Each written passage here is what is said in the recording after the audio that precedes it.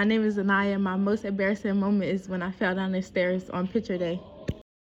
My name is Anaya. My most embarrassing moment is when JC scared me and I fell and almost hit my head.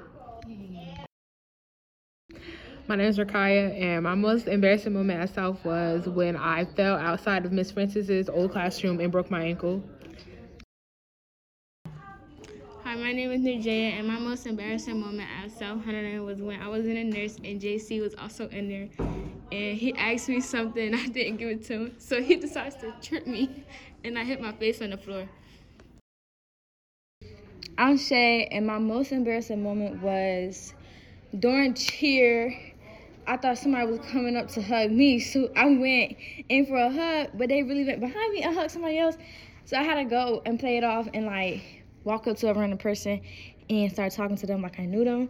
And then my other embarrassing moment was last year where I just got non-stop bullying and everybody was just yeah, you know. And today we're with Neve, and the question today is, what is your most embarrassing moment at South? I remember it was my first day of school in 7th grade, and I was rushing to class, and I tripped and fell down the stairs, and it was really embarrassing.